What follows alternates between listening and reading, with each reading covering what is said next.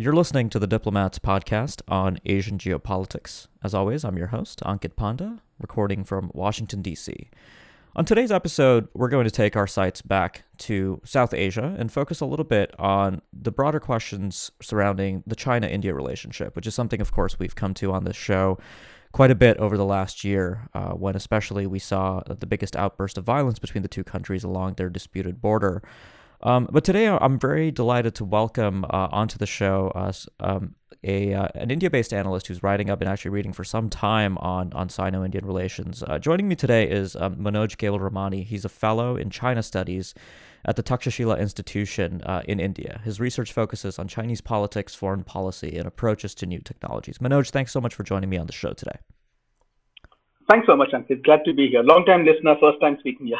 Terrific. No, it's really a delight to include you. And actually, before we get into the discussion today, Manoj, I do want to highlight your Eye on China newsletter, which I've been a long-time subscriber to, and I find incredibly valuable to keep up to date on the China-India relationship, on China's activities more broadly in the South Asian neighborhood.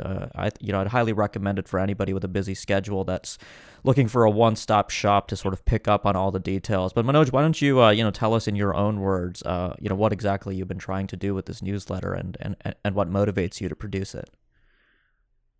Right. So I think this began about 4 years ago, I think October 2017, just around the 19th Party Congress. And it began as an attempt to just provide, like you said, a one-stop center for anybody who wants to know what's going on in China, to just come here and get a glimpse of what all's happening. It's grown exponentially since then. If you see just the content of the newsletter, it's expanded quite significantly. And increasingly, what I've tried to do is that I've tried to look at more original Chinese resources, primary resources, to understand what's happening in the country and to try and bring that to light with a little bit of analysis for people in India and elsewhere, but also just focus on the India-China relationship and the different dynamics of it. Because often what happens is that in news commentary and news conversations in India, it's the more prickly issues, it's the boundary issue, which takes precedence, but we are not necessarily looking at how the Chinese are talking about India, how they view the relationship. So this is an attempt to try and bring all of those perspectives in one place. And from my point of view, it was something that I started doing on a weekly basis to expand my understanding of things. And then as I've done more of it, I've realized that it's not just a useful resource for me on a weekly basis, but also for a lot of people. But it began with a very selfish motive to try and expand my own understanding. Right. No, I mean, definitely, I think, one of the things that I at least appreciate is your inclusion of, primary sources in the analysis that you do. I think that's quite rare, at least in my perception of the China watching community in India to some extent. So it's really great, that you're able to put this together. So I mean, you have noticed that interest in the relationship with China has grown in India over the past year or so. Is that fair to say with the pandemic and the border situation? Yeah, I mean, I think the interest sort of picked up, particularly after Doklam in 2017. Mm-hmm. That changed the discourse in India, and I think that we have to think that it's the Chinese who've allowed that discourse to change, because the way Chinese media and Chinese official organs, whether it's the Ministry of Defense or the Ministry of Foreign Affairs, how they spoke about India during the Doklam crisis, that sort of started shifting perceptions, and it started hardening perceptions.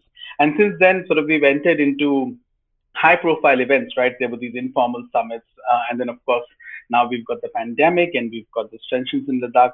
So each year you've had something big as an event, which has focused public attention. We're starting to get into the meat of the discussion here today about the shifting nature of this relationship between Asia's two largest countries and economies. So I wanted to ask you a little bit to just give us a little bit of the situation report right now about where the border situation between India and China stands. Because, I think I've done multiple episodes about this over the last year. We've had sort of very granular reports about, what's going on in the Galwan Valley and Depsang, at Gogra and Hot Springs. I'm not asking you to get into sort of the nitty gritty about the actual formations on the ground, but as an outsider, it seems to me that things are really at a standstill and have been for some time. India has made it clear to China that, it sees the relationship improving partly as a result of an improvement at the border, China doesn't seem to share that view. So just tell us a little bit about where things stand between the two right now. Yeah, I think that's the sort of to me that's the big picture, right? I mean, it's about how each side views the boundary issue. From an Indian point of view, what's happened over the last year or so has been that 30 odd years of the sort of framework that allowed the relationship between the two sides to grow has been thrown away in a manner of speaking. And what we've seen is that the Chinese side essentially saying that, look, the boundary issue is one part of this larger relationship that we have, and you need to put it in that context. Whereas the Indian side is saying that, look, yeah, you can't have a normal relationship with such tensions in the boundary, particularly after last year where you've had loss of life on the boundary issue. So I think that's to me that in terms of how they both approach it, that's at the heart of the problem. From an Indian perspective, I think the view is that Beijing views the boundary as a flashpoint that can be activated at any point of time to sort of exert pressure, political pressure on any Indian government that may be in power to coerce India. And from that perspective, and that's why you're seeing, and this is from an Indian point of view, that that Beijing is therefore unwilling to clarify basic things like share your perceptions of where your claims are, and how you would want to then sort of go about resolving some of these things.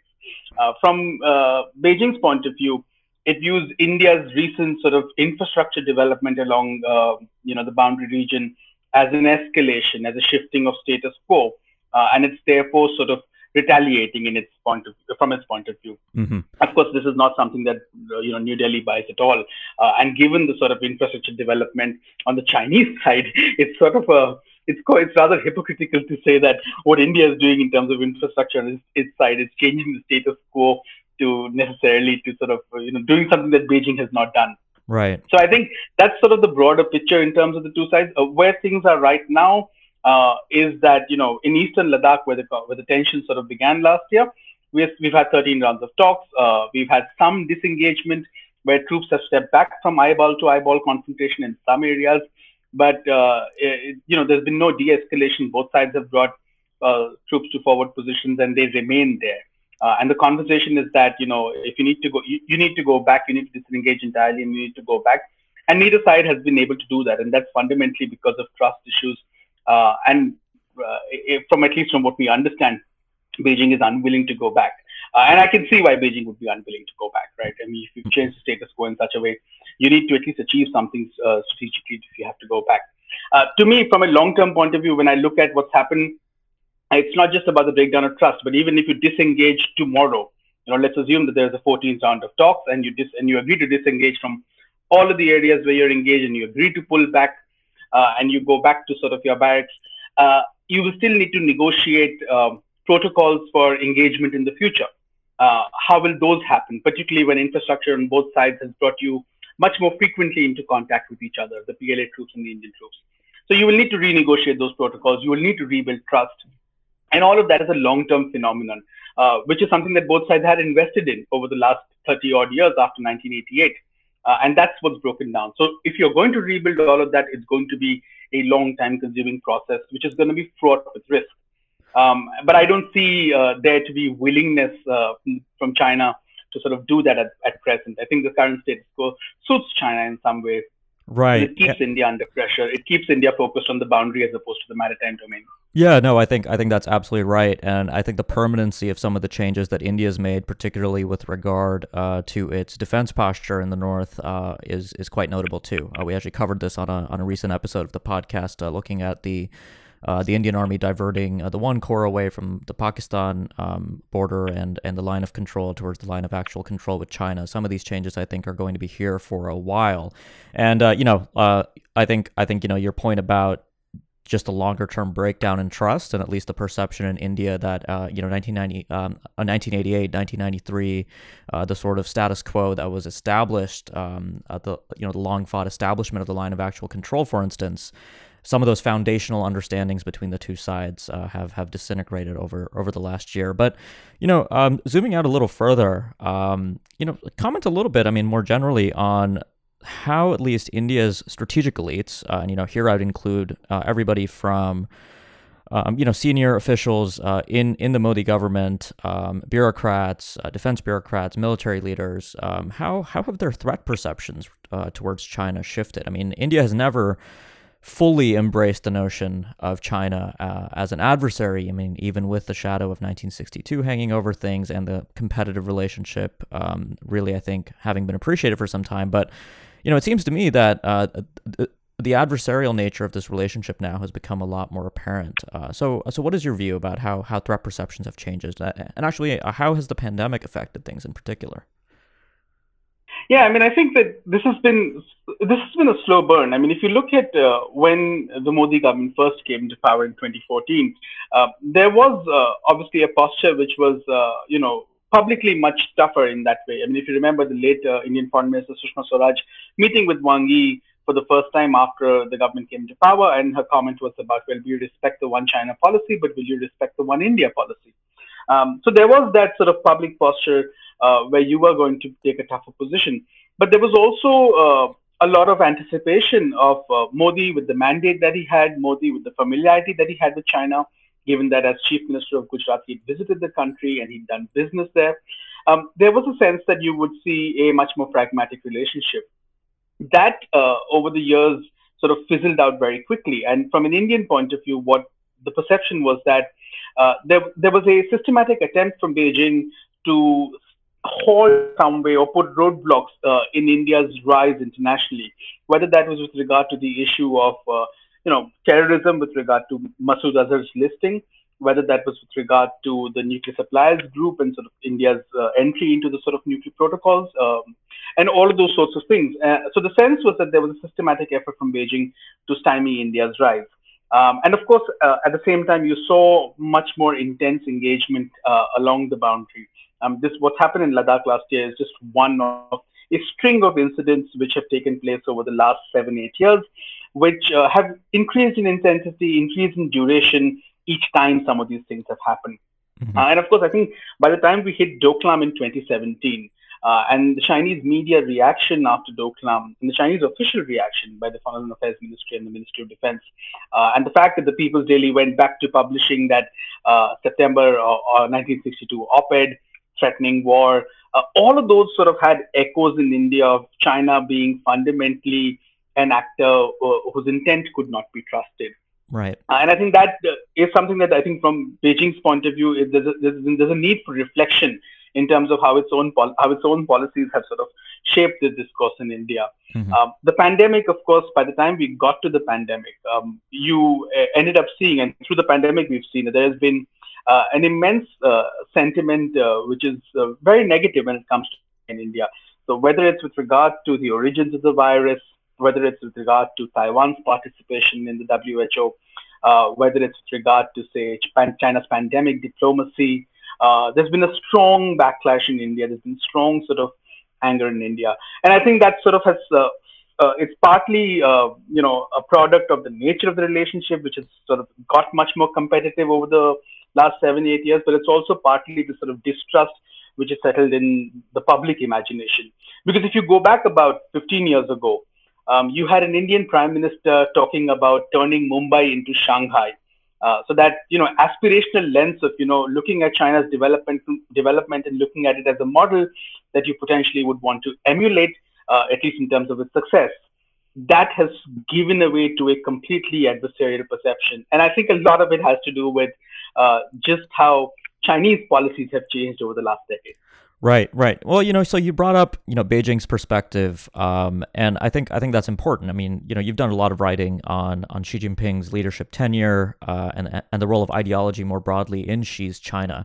So there's obviously one perspective in China that matters a little bit more than others. I think that's fair to say, which is, Xi Jinping. I mean, he has really consolidated a more personalistic style of leadership, especially in the post 19th Party Congress era, that I think has manifested in not only these tensions we're seeing in India, but more generally a muscular Chinese foreign policy in the Indo-Pacific more generally. So, let me ask you a little bit of an unfair question, which is, if you had to sort of speculate about, what Xi personally believes about the nature of the relationship that China has with India and about India's place in Asia, I mean, what would it be? I mean, clearly, I think we've seen a general sense that China sees India sort of bandwagoning with the Western bloc. I mean, we can talk about to what extent that's actually happening in practice, but those perceptions do seem to be driving some of China's behavior. But when it comes to Xi and relations with India, what's your sense of what he might think of all this?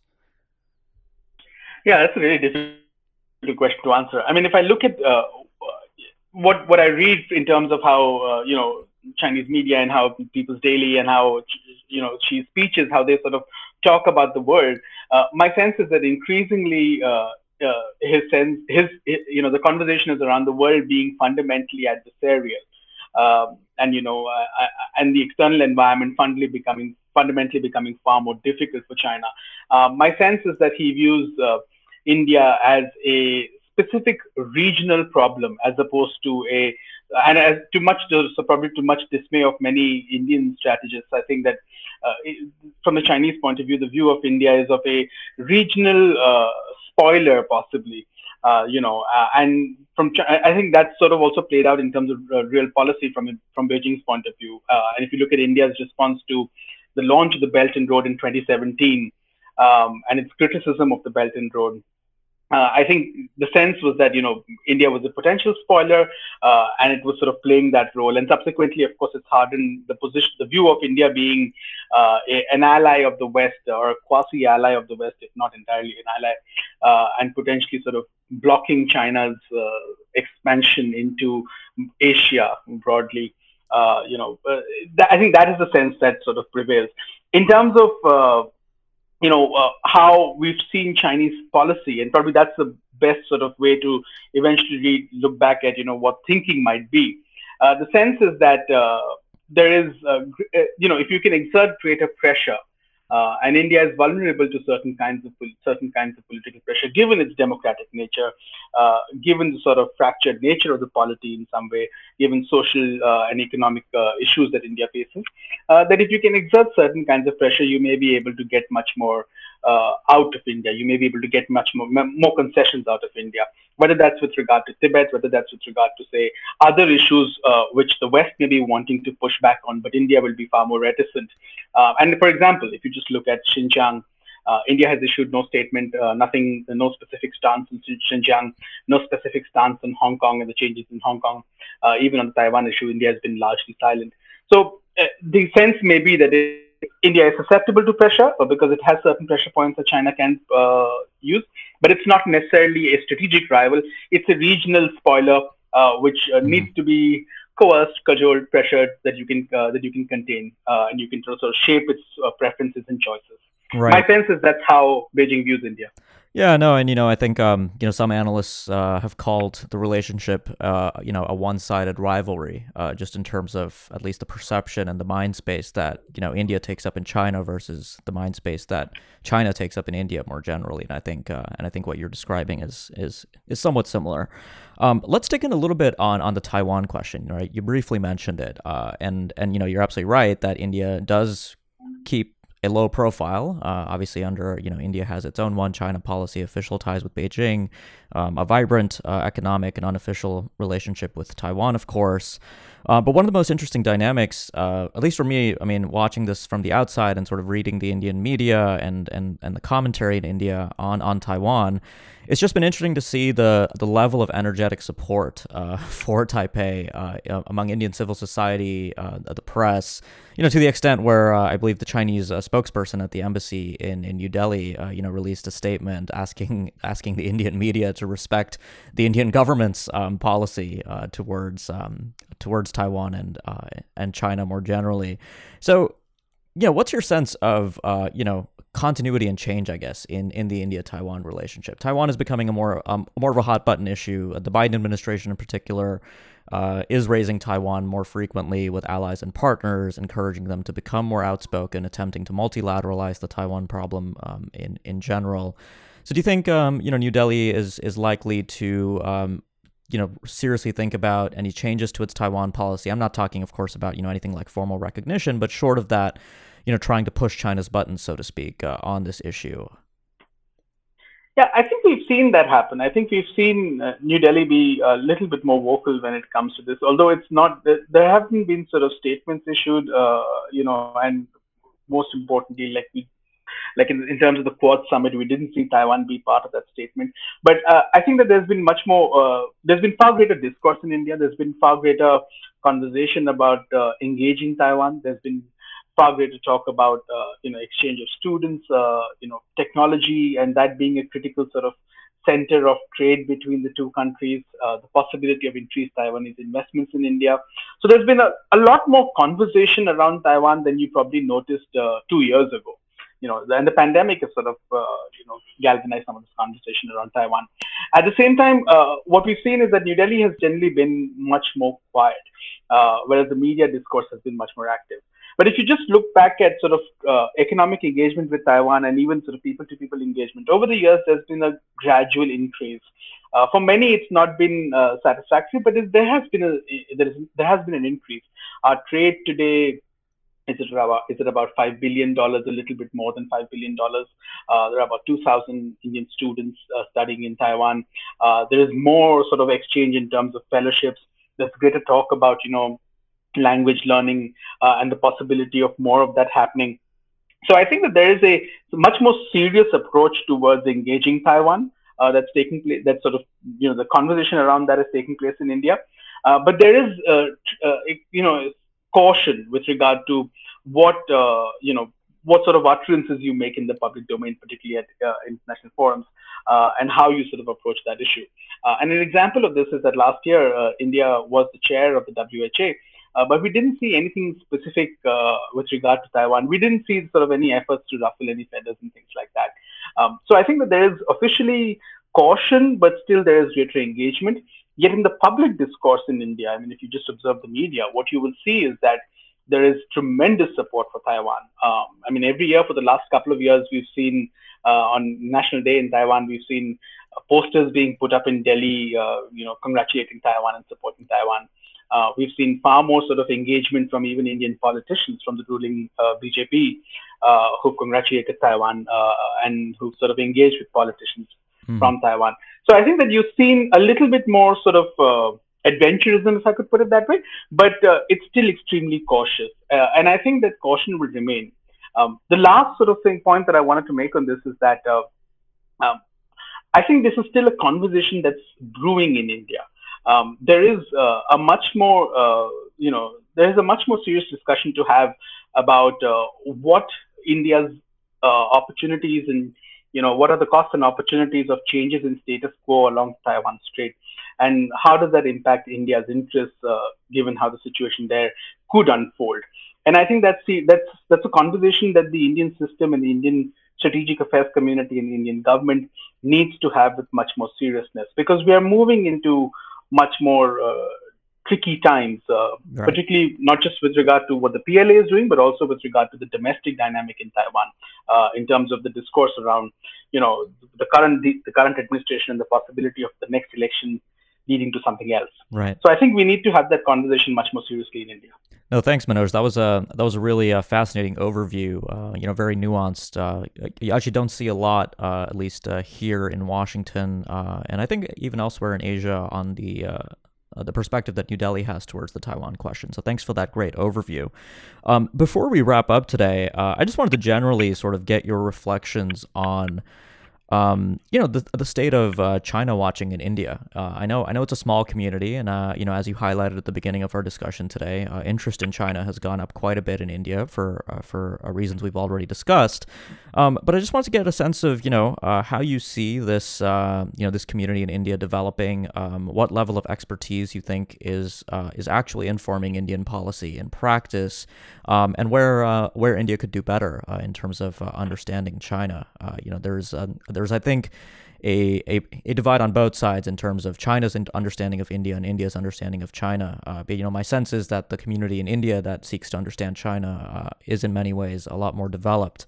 But I'd love to get your thoughts on this. Yeah, I think I'd sort of begin with just media, and my sense is that we need much more of Indian media focused on covering China from China. And we've had very little of that. There is a handful of journalists, even fewer than a handful of journalists, Indian journalists who are in China. So a lot of Indian discourse on China is informed by Western reporting, or actually, yeah, Western reporting. It's not even necessarily Chinese media reporting, which is another grouse that I have with our media, is that we don't necessarily look at primary sources. We don't necessarily look at how the Chinese administration, how the Communist Party, how the system is sort of engaging with itself and talking to itself. A lot of this is second-hand, third-hand data that we're using, and I think that's flawed. So, but that's the media level, and that's the public discourse level. A lot of what you hear is a repetition of established sort of stereotypes and lines that you may hold. The second thing is in terms of the strategic affairs community, and I think here, I mean, I might be biased in saying this, but there's an expansion in capacity that you can see over the last 4 or 5 years. There's far more. There are many more people who are much more seriously engaged in trying to understand different dimensions of what's happening in China, what's happening with the PLA, and all of that. And I think that's a positive, because it's much more information that's going into the system to think and to deliberate in terms of how to approach Beijing. So to me, that the strategic affairs community discourse has become much more robust than it was in the last 4 or 5 years, and I see this becoming much more robust down the road, given the sort of adversarial nature of the relationship that we're seeing developing. At the same time, there is actually quite an interest to develop, the other sort of dimensions of this relationship, because it need not just be your neighbors. You're going to coexist with each other one way or the other. It need not just be an adversarial relationship. So there is sufficient groundwork that is being laid through in different forums to try and engage much more deeply on issues like, say, urbanization, pollution, the environment, and things like that. And I think we've got the groundwork there. It's just the challenge is that, the sort of fundamental aspects of the relationship are out of whack at the moment. So I think that's also a sign that should stay. So the moment things fall into place, you can see actually things get better. At the same time, there is clearly an economic relationship which is important, which is significant, and we've seen that grow. Right, our trade today this year will hit $100 billion. Mm-hmm. Which is the highest it has ever. So you can see that there is tremendous economic opportunity on both ends. And again, it depends on how the sort of boundary issue in that plays out. The last thing that I would say is what we're seeing is that, and this is a positive sign again, is that we're seeing government engage far more with folks from outside government. The MEA, the Indian External Affairs Ministry, formally picks up consultants. It's formally engaging with far more groups. If you look at the MEA's outreach to different think tanks in its budget, it's funding far more discussion, far more conversation around issues that are important, particularly around China. So there is an effort to sort of engage with the think tank ecosystem, which is still very, very new in India. But you're seeing that there's a far greater effort to do that. So to me, those signs are sort of positive. The one thing that I wish that we did more of is that we looked far more deeply at primary sources, because there's a lot of information that Beijing puts out which we don't look at.